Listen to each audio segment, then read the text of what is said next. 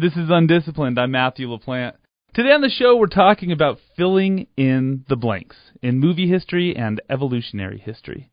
Joining us today is James Cutting, a psychologist who studies the way movie makers exploit human emotion to tell stories, and Zach Gompert, a biologist who studies fundamental questions about evolutionary genetics. First up, the biologist. When we look at any living thing, we're not just seeing the end result of evolution. We're looking at a snapshot in time, because evolution didn't stop simply because we showed up. Zach Gompert and his team wanted to know whether we could predict what might come next, and they used 25 years worth of field data on an unlikely animal to do it. Zach Gompert, welcome to UnDisciplined. Thanks for having me. So, most people who study evolution are looking at the past. You're also interested in the future. How did you start thinking about this other part of the evolutionary story?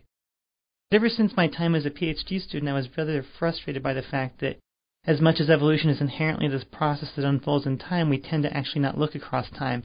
The reason for that is it's hard. You can't go out today and go collect 20 years of data. But if we really want to understand how evolution works, that temporal aspect is critical.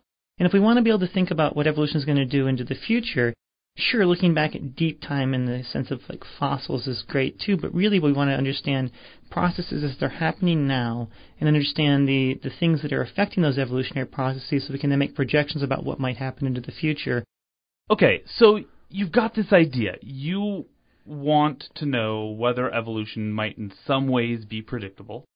And you decide to evaluate this using stick insects? Yeah, so part of the reason why, or maybe one of the main reasons why, is that we actually had the temporal data for the stick insects. So two colleagues of mine have been sampling these stick insects for 25 years, and there just aren't very many data sets like that in existence. There aren't very many cases where someone's gone out and resampled and resampled and resampled. The other reason why stick insects is that there is at least one trait on these stick insects that we do understand fairly well, and we have reasons to think it's an important trait, and it's something that's easy to score and see, and it's essentially their colors. There are these three flavors of these stick insects. There's ones that are brown, there's ones that are all green, and there's ones that are green with a white stripe. And we have a pretty good understanding of why some of those are favored sometimes and not others, and it gives us questions to ask and things to think about when tracking their evolution over time and when making predictions and projections into future evolution. Okay, I got to ask this, though. Who are these people who were tracking stick insects for 25 years? Most evolutionary biologists work on what seem like fairly idiosyncratic systems, right? And part of that is that, unlike, say, physics, where one could perhaps argue that an electron's an electron. In biology, if we want to make any general statements about things, we have to understand those things in many different systems, because it's only through sort of an average that we start to get, okay, it usually works this way, or it usually works this way under these conditions. You can't just learn about, say, mice and nematodes and then generalize to everything from mice and nematodes. You need all these different systems. Now, when they were collecting this research over a quarter century, did they know that it was moving toward this thing, or did you find the data set and go, oh my goodness, this is a gold mine? Yeah, I mean, I think as is often the case with these long-term data sets, people start collecting them knowing that at some point something cool will come out of it. That if you collect data long enough, you're going to see something interesting, and that's mostly how this started. In fact, when the colleague of mine, Patrick, started to put this together, he was like, oh, we'll find something. We'll see what popped out of it. And then we started seeing these patterns that suggested these predictable fluctuations across time. Like, okay, let's dig in on this. Let's try to get at what's going on here and why one aspect of evolution seems so predictable.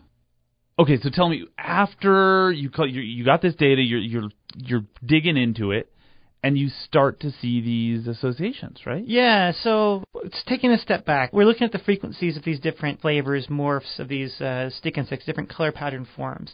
And we knew some things already. We knew that the difference between the all green one versus the green one with a white stripe had to do with one being more cryptic on one of the two plants they feed on and one being more cryptic on the other. Basically, one of the plants has nice big broad leaves, and the ones that are all green blend in really well there. The other one has these needly, almost pine-like leaves, and the white stripe essentially splits the body down the middle and makes it look like two little pine needles as opposed to one big leaf. There's a little bit differences in the shades of green too, but these blend in better on each of these two different plants. And we know from past experiments that if you put them out in the field and you let birds be able to eat them, The ones that are more cryptic on a given plant will do better and survive more. So we expect these differences in terms of the ones that are all green versus green with stripes on the different plants. We started asking, well, why? And we were able to pretty quickly, through some transplant experiments and some DNA sequence analysis, recognize that it was natural selection that was driving this, that natural selection was favoring striped bugs more 1 year less than X, more 1 year less than X. The question was why was this difference there? So we did another experiment where we put bugs out, where we either put 80% striped, 20% not striped on a bush, where striped should be good, or 80% not striped, 20% striped. The simple expectation is stripe should go up on both of them. Right. That's not what we saw. When stripe was rare, it shot up like it was supposed to. When it was already really common, it basically didn't do much of anything. The idea behind this is that basically something's advantage is greater when it's rare. The most likely reason for this is when the striped ones, even though they're cryptic, when they get sufficiently common and they're all that's out there, the birds essentially learn to find them. And they spend the extra time to go after them because it's worth getting that search image and saying, no, this is the thing. Even though it's harder to find, it's all that's there. And so that advantage the striped ones have for being more cryptic on that host goes away when they get sufficiently common. That's just this intrinsic drive, this thing that's internal to the system, that is only dependent on the frequency of the stripe that dictates whether stripe is really favored or not so much favored, and it gives you this clean fluctuation through time. And so the birds are really like this X factor, right? This thing that comes in, and this is ultimately what you guys conclude is well, it's going to be gosh darn hard to predict evolution because you can't account for all the X factors. That's right? Exactly right, and I think it's a great distinction between what happens with the stripe versus green and what happens with those two things together versus the brown ones. So for the stripe versus green, it's pretty much just the frequency of stripe now that seems to be driving things. The brown morph is not cryptic on the leaves of either plant. Instead, it's cryptic on the stems of both plants. And it tends to stay around a 10 to 20% frequency. It's sort of more rare than the others, but it still varies in space and time. And its fluctuations in space and time are almost completely not predictable. And we think the reason why is, unlike the simple case for stripe versus green, there are many different X factors, as you call them, that are sort of coming into play there. Part of it is the sort of climatic factors. Dark bugs, they increase in frequency when you have warmer years. But that's kind of weird because actually, as you would expect for a darker bug, they actually sort of heat up more under warm temperature and actually desiccate and die easier under high temperatures. So it's not temperature directly. In other words, there are these many different factors that are coming into play, dictating whether the dark ones do well or not, whereas the green versus striped, it's very, very simple. And the factors that matter for the dark versus green are things that themselves are harder to predict, like what's the temperature going to be like next year? Is it going to be a warm year, a dry year, a wet year? Those kinds of things that are extrinsic to the bug itself, right? Whereas just like how frequent is stripe? Well, you know that from the bugs themselves. So the more multifaceted the things driving selection are, and the more those things themselves are hard to predict, the more it's going to be really, really hard to predict evolution. And to do so, you would need to, understand all those different things and how they interact, right? And be able to predict their values. And if you could do both of those things, then you could predict evolution well. But for practical reasons, those things are going to be really hard. So the bottom line here is there's so much at play. There's so many variables that we probably can't predict evolution very well. So where do we go from here? Do we even try anyway? And what's the benefit of trying? So there's two reasons you might want to predict evolution. One is more purely academic, to see how well you understand the process, right? From that case, we should focus on those systems where we sort of have spent our energy already, and we should try to understand where our predictions work and where they fail. But I think that part itself is interesting, knowing the limits to our predictions and where are we falling apart, where do we have gaps in our knowledge that need to be filled, what's causing these things not to be as good as they could be. And then the second is more in an applied context. You want to be able to predict whether some insect is going to evolve resistance to some insecticide, those kinds of things that we actually want to have good knowledge. The nice thing about many of those systems like that is they may be on the simpler side. Those may actually be some of the cases where we have more predictive power. And there, I think, still it sort of behooves us to start to fill in these gaps in interactions where, okay, maybe we need to start observing more cases of that process, or looking at some of these interactions, even in those simpler cases, to improve our ability to predict. And again, to see where we fail, even in those more applied cases that are maybe simpler in some senses. I think the take-home is that in some cases we're able to predict things well, in other cases not. And I think one of the key things that we found that maybe differs from what people tend to think about is often you hear, well, you can't predict evolution because it's random in a true sense. Because a lot of evolutionary change is driven by things that aren't in any way deterministic, that it's just, oh, that one happened to make it, that one didn't happen to make it, right? What we're looking at here are cases where, sure, randomness plays some role, but it's minor, where things are mostly driven by natural selection. So you can have unpredictable evolution because it's random or because it's complicated. In our case, it's because it's complicated, not because it's random, which means there is at least a possibility of understanding it. It means you need to collect a whole bunch of data, basically, right? You need to understand all these interactions. But it does mean that it is at least possible to get to that good predictions. Whereas if it's truly random, in an absolute sense, all the data in the world doesn't help you because it's random. That's Zach Gompert. Zach, will you stick around so we can chat some more at the end of the show? Absolutely. What's wrong with taking care of a woman? She takes care of you. You'll have a hard time finding a woman like that these days. Shoot, you think so? Mm-hmm. I don't know. Lightning could strike. That is an exchange between Brad Pitt and Claire Forlani in the 1998 movie Meet Joe Black. And that pause at the end comes with a shot of Forlani's character with an expression on her face that's, well, it's indescript. Psychologist James Cutting's latest research says movie directors are using more of these sorts of cryptic reaction shots, and he thinks he knows why. James Cutting, welcome to UnDisciplined. Thank you very much. Okay, so I'm curious, when did you realize that it seemed as though these sorts of shots, these conversation-ending images where there's no dialogue spoken, the characters don't have a discernible emotion on their face, but they seem to be happening more often? When did that strike you that was happening? Well, I have to give you a little bit of background. I, too, actually am interested in evolution, but in a very strange way. The idea is that we obviously didn't evolve to watch movies, but I think one can make an argument that movies have evolved over the last century to basically fit better and better within our cognitive and perceptual capabilities. So my students and I have been studying movies. We now have about 300 of them, released from 1915 to 2015. And let's set aside the silent films for a while. If you watch movies over this very long period of time, one discovers a number of things. One, conversations have always been important in movies. Depending on the genre, between 50 and 70% of all shots in movies are of conversations. So they're pretty interesting. Conversations over time have gotten shorter in movies. They used to last about a minute. Now they last about 30 seconds or so. Shot durations have gotten much shorter over the same period of time. So even though conversations have gotten shorter, they entail more shots going back and forth between the conversants. Most conversations in movies, at least today, are only between two people. You don't usually have conversations among larger numbers of people. And then I noticed that there were these strange things that were happening at the end of conversations, and that is the last person seen just doesn't talk. And I sort of wondered if that were always the case or not the case. And again, setting the silent films aside, these were incredibly rare, these what we call reaction shots at the end of a conversation. They were very rare in the 1930s and 40s. And I began to count them. I have, all the conversations in hundreds of films, and I looked at all those conversations, obviously with my students, and just counted the number of reaction shots that ended conversations.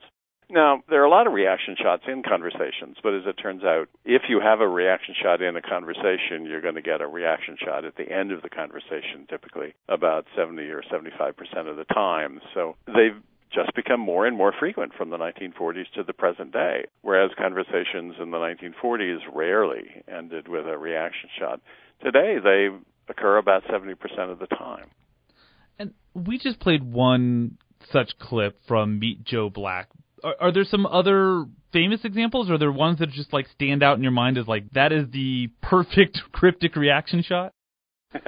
There are a bunch of wonderful ones. One of them occurs nicely at the end of Casablanca, where you have Claude Rains on the phone to the Germans and Humphrey Bogart talking with him, and they go back and forth, and there's some very strong reaction shots on the face of Bogart when Claude Rains is explaining what's going on. I mean, that's probably among the more famous ones that you have. But, they are so frequent. I mean, your example of Meet Joe Black is amazing, because the Brad Pitt character and the Forlani character go back and forth 12 times at the end of that conversation, neither one of them speaking to raise the other one as they walk away.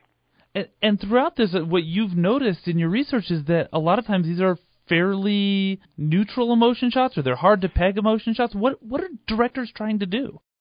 Yeah, they are neutral. I mean, first of all, if you look around in the world, you find lots of people that smile, but you rarely see real people in rage or incredibly sad or other kinds of things. Negative emotions tend to be rare.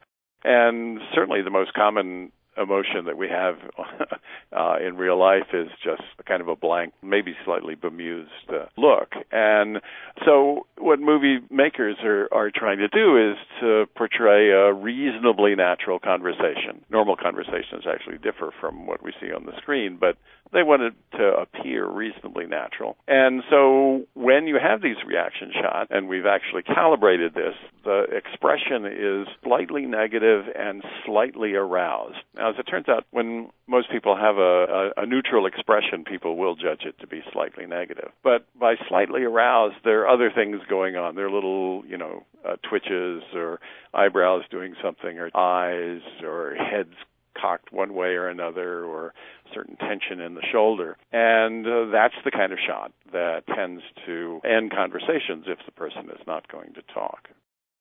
I'm curious, does this just ruin movies for you? I mean, when you not at all. I can tell when I'm watching a bad movie because I begin to look for all this kind of stuff. If it's a good movie, I'm totally sunk into the movie and I'm not thinking about this stuff at all. I now watch a lot of movies a second time. And, second time, third time, fourth time, you can begin to pick out all of this stuff and let the narrative go. How did you as a psychologist come to decide that movies were such an interesting venue for understanding the human mind? In psychology, we tend to study things that happen in the instant, and we tend not to study things that are distributed over a long period of time. The nice thing about movies is that you have a person basically sitting in a chair for 90 minutes, and you can do all kinds of things. So people study eye movements, people take galvanic skin responses, you can actually put people in a functional magnetic resonance imaging machine and see what their brains are doing. You can put scalp electrodes on them, and in all of these cases, you can find out what the person is doing in their mind over a long period of time. And so I think it's just a completely wonderful new window into the study of the human mind. You talked about the overlap between movie making as it changes and evolution. And I'm wondering, do directors know they're part of this evolution? Is it conscientious, or are they responding to the technology, to just what they see subconsciously in other movies? Or is it really very intentional? I think some of this is intentional and some of it's not. I mean, filmmakers basically, they train themselves. They watch what other filmmakers do. They essentially collect what they think seems to work well and discard things that don't work well. They have to work very fast. They work by the seat of the pants. It's basically a craft, obviously, not a science. And you're trying to make the best film that you can. The producers want to make the money, if they have to save money, and so that's why you go fast. And we now have new technology, particularly in editing, to help speed all of that stuff up, and you can do a lot of things in post-production. And all of this is directed towards the product. And it's kind of like, I think, an anthropological cultural exchange kind of thing. I mean, that is, people, they generally know what they like in movies. They tend to try to replicate that with something new. And so this process is essentially just kind of a free-running machine that changes over time. And so my point is that you can actually map the many changes that occur over time. That's James Cutting. James, are you ready for a chat about something a little bit different? Sure. All right, so now for an introduction, James, I'd like to introduce you to biologist Zach Gompert. Hi, James. Nice to meet you. Good to meet you, too. All right, and that was psychologist James Cutting. And so, James, you were sitting in listening to my conversation with Zach. Did it spark anything with you? You've already made some references to the idea of this overlap between evolution and movie making. Yeah, no, I think I try to inform what I do from a biological perspective insofar as I can shoehorn it into that. But I don't like separating culture from biology very much. And I think that there are changes in our culture and things like that that are related to the kinds of changes that happen in biology. And this whole idea of prediction, I think, is fascinating. Yeah, I mean, you can always go backwards in biology, or most of the time you can go backwards in biology and make good guesses about what went before, but prediction is a very difficult thing, and I would not find it easy to make predictions about movies either. So, I mean, kind of along those lines, when it's like, one of the ways we approach thinking about making predictions in these evolutionary time series is, and you could make proper predictions in the sense, and we're doing this too, in the sense of, trying to say, okay, what's this trait going to do over the next, 20 generations? But a lot of what we do, but then if I'm going to do that, I can't test it for 20 years, right? But so a lot of what we end up doing is actually pretending like we don't know the recent past. In other words, we have say 25 years of data. Let's throw out the last 5, pretend like it never happened, and let's use the other 20 to build some model for how we think evolution's working and try to predict the 5 years that we just threw away, and then we can test it right away. So it's like as if we're just taking, throwing away the recent and just saying, okay, let's go back a little bit in time and pretend like we don't know what's going to happen. So, I mean, you're talking about how there's these evolutionary patterns of change in some of these aspects of what goes into movies. Do you think you could do something like that, right? So if you were to, say, throw away the 2000s and fit some model for how these different aspects of what goes into a movie's work from the time before that, could you have predicted the last, 18 years of movie making very well? Yeah, no, it's a really interesting idea, and because I essentially had all the data in front of me, I didn't bother doing that because I certainly wanted to know what was going on in the 1950s after having seen some stuff in the 1980s and vice versa. One of the things that took us about 6 or 7 years to do was to have the affront in going back and looking at silent movies, because silent movies are, it's almost like a whole different genre. So one of the things that happened from 1913 to 1927 and 8 with the silent movies, the shot durations get shorter and shorter. They go from about 10 seconds to about 4 seconds. And then sound comes in, and the shot durations burgeon back up to about 10 seconds on average throughout the whole film. And then they stay up there through about the 1950s, and then they decline into the 90s and to the present day. And what's interesting is that the average shot duration in 1927 for silent films was just about the average shot duration was in 1995. The argument I would make is that filmmakers, they basically had to master conversations and had to deal with this. And one claim you could make is that it took 70 years to get to the same point in sound that in silent pictures people made in 15 years. Of course, the reason why it's so difficult in sound films is that you've got sound to deal with. In silent films, you can just throw up the faces, the lips will move, and then you can actually print in the title slide exactly what the people said, and that's sort of what they did. So, yeah, looking backward and forward is really an interesting prospect. And I did some of that with the pattern of shot durations across the whole film, the pattern of motion distributions in images across the whole film, and luminance and contrast across the whole film. And the patterns that you see in films from 1990 to 2015 are reasonably well developed. They're nascent in the period from 1960 to 1985, and they're essentially non-existent in the films from 1930 to 1955. So, yeah, looking backward, you can see a disappearance of patterns. So, Zach, I was just this is screaming at me, right?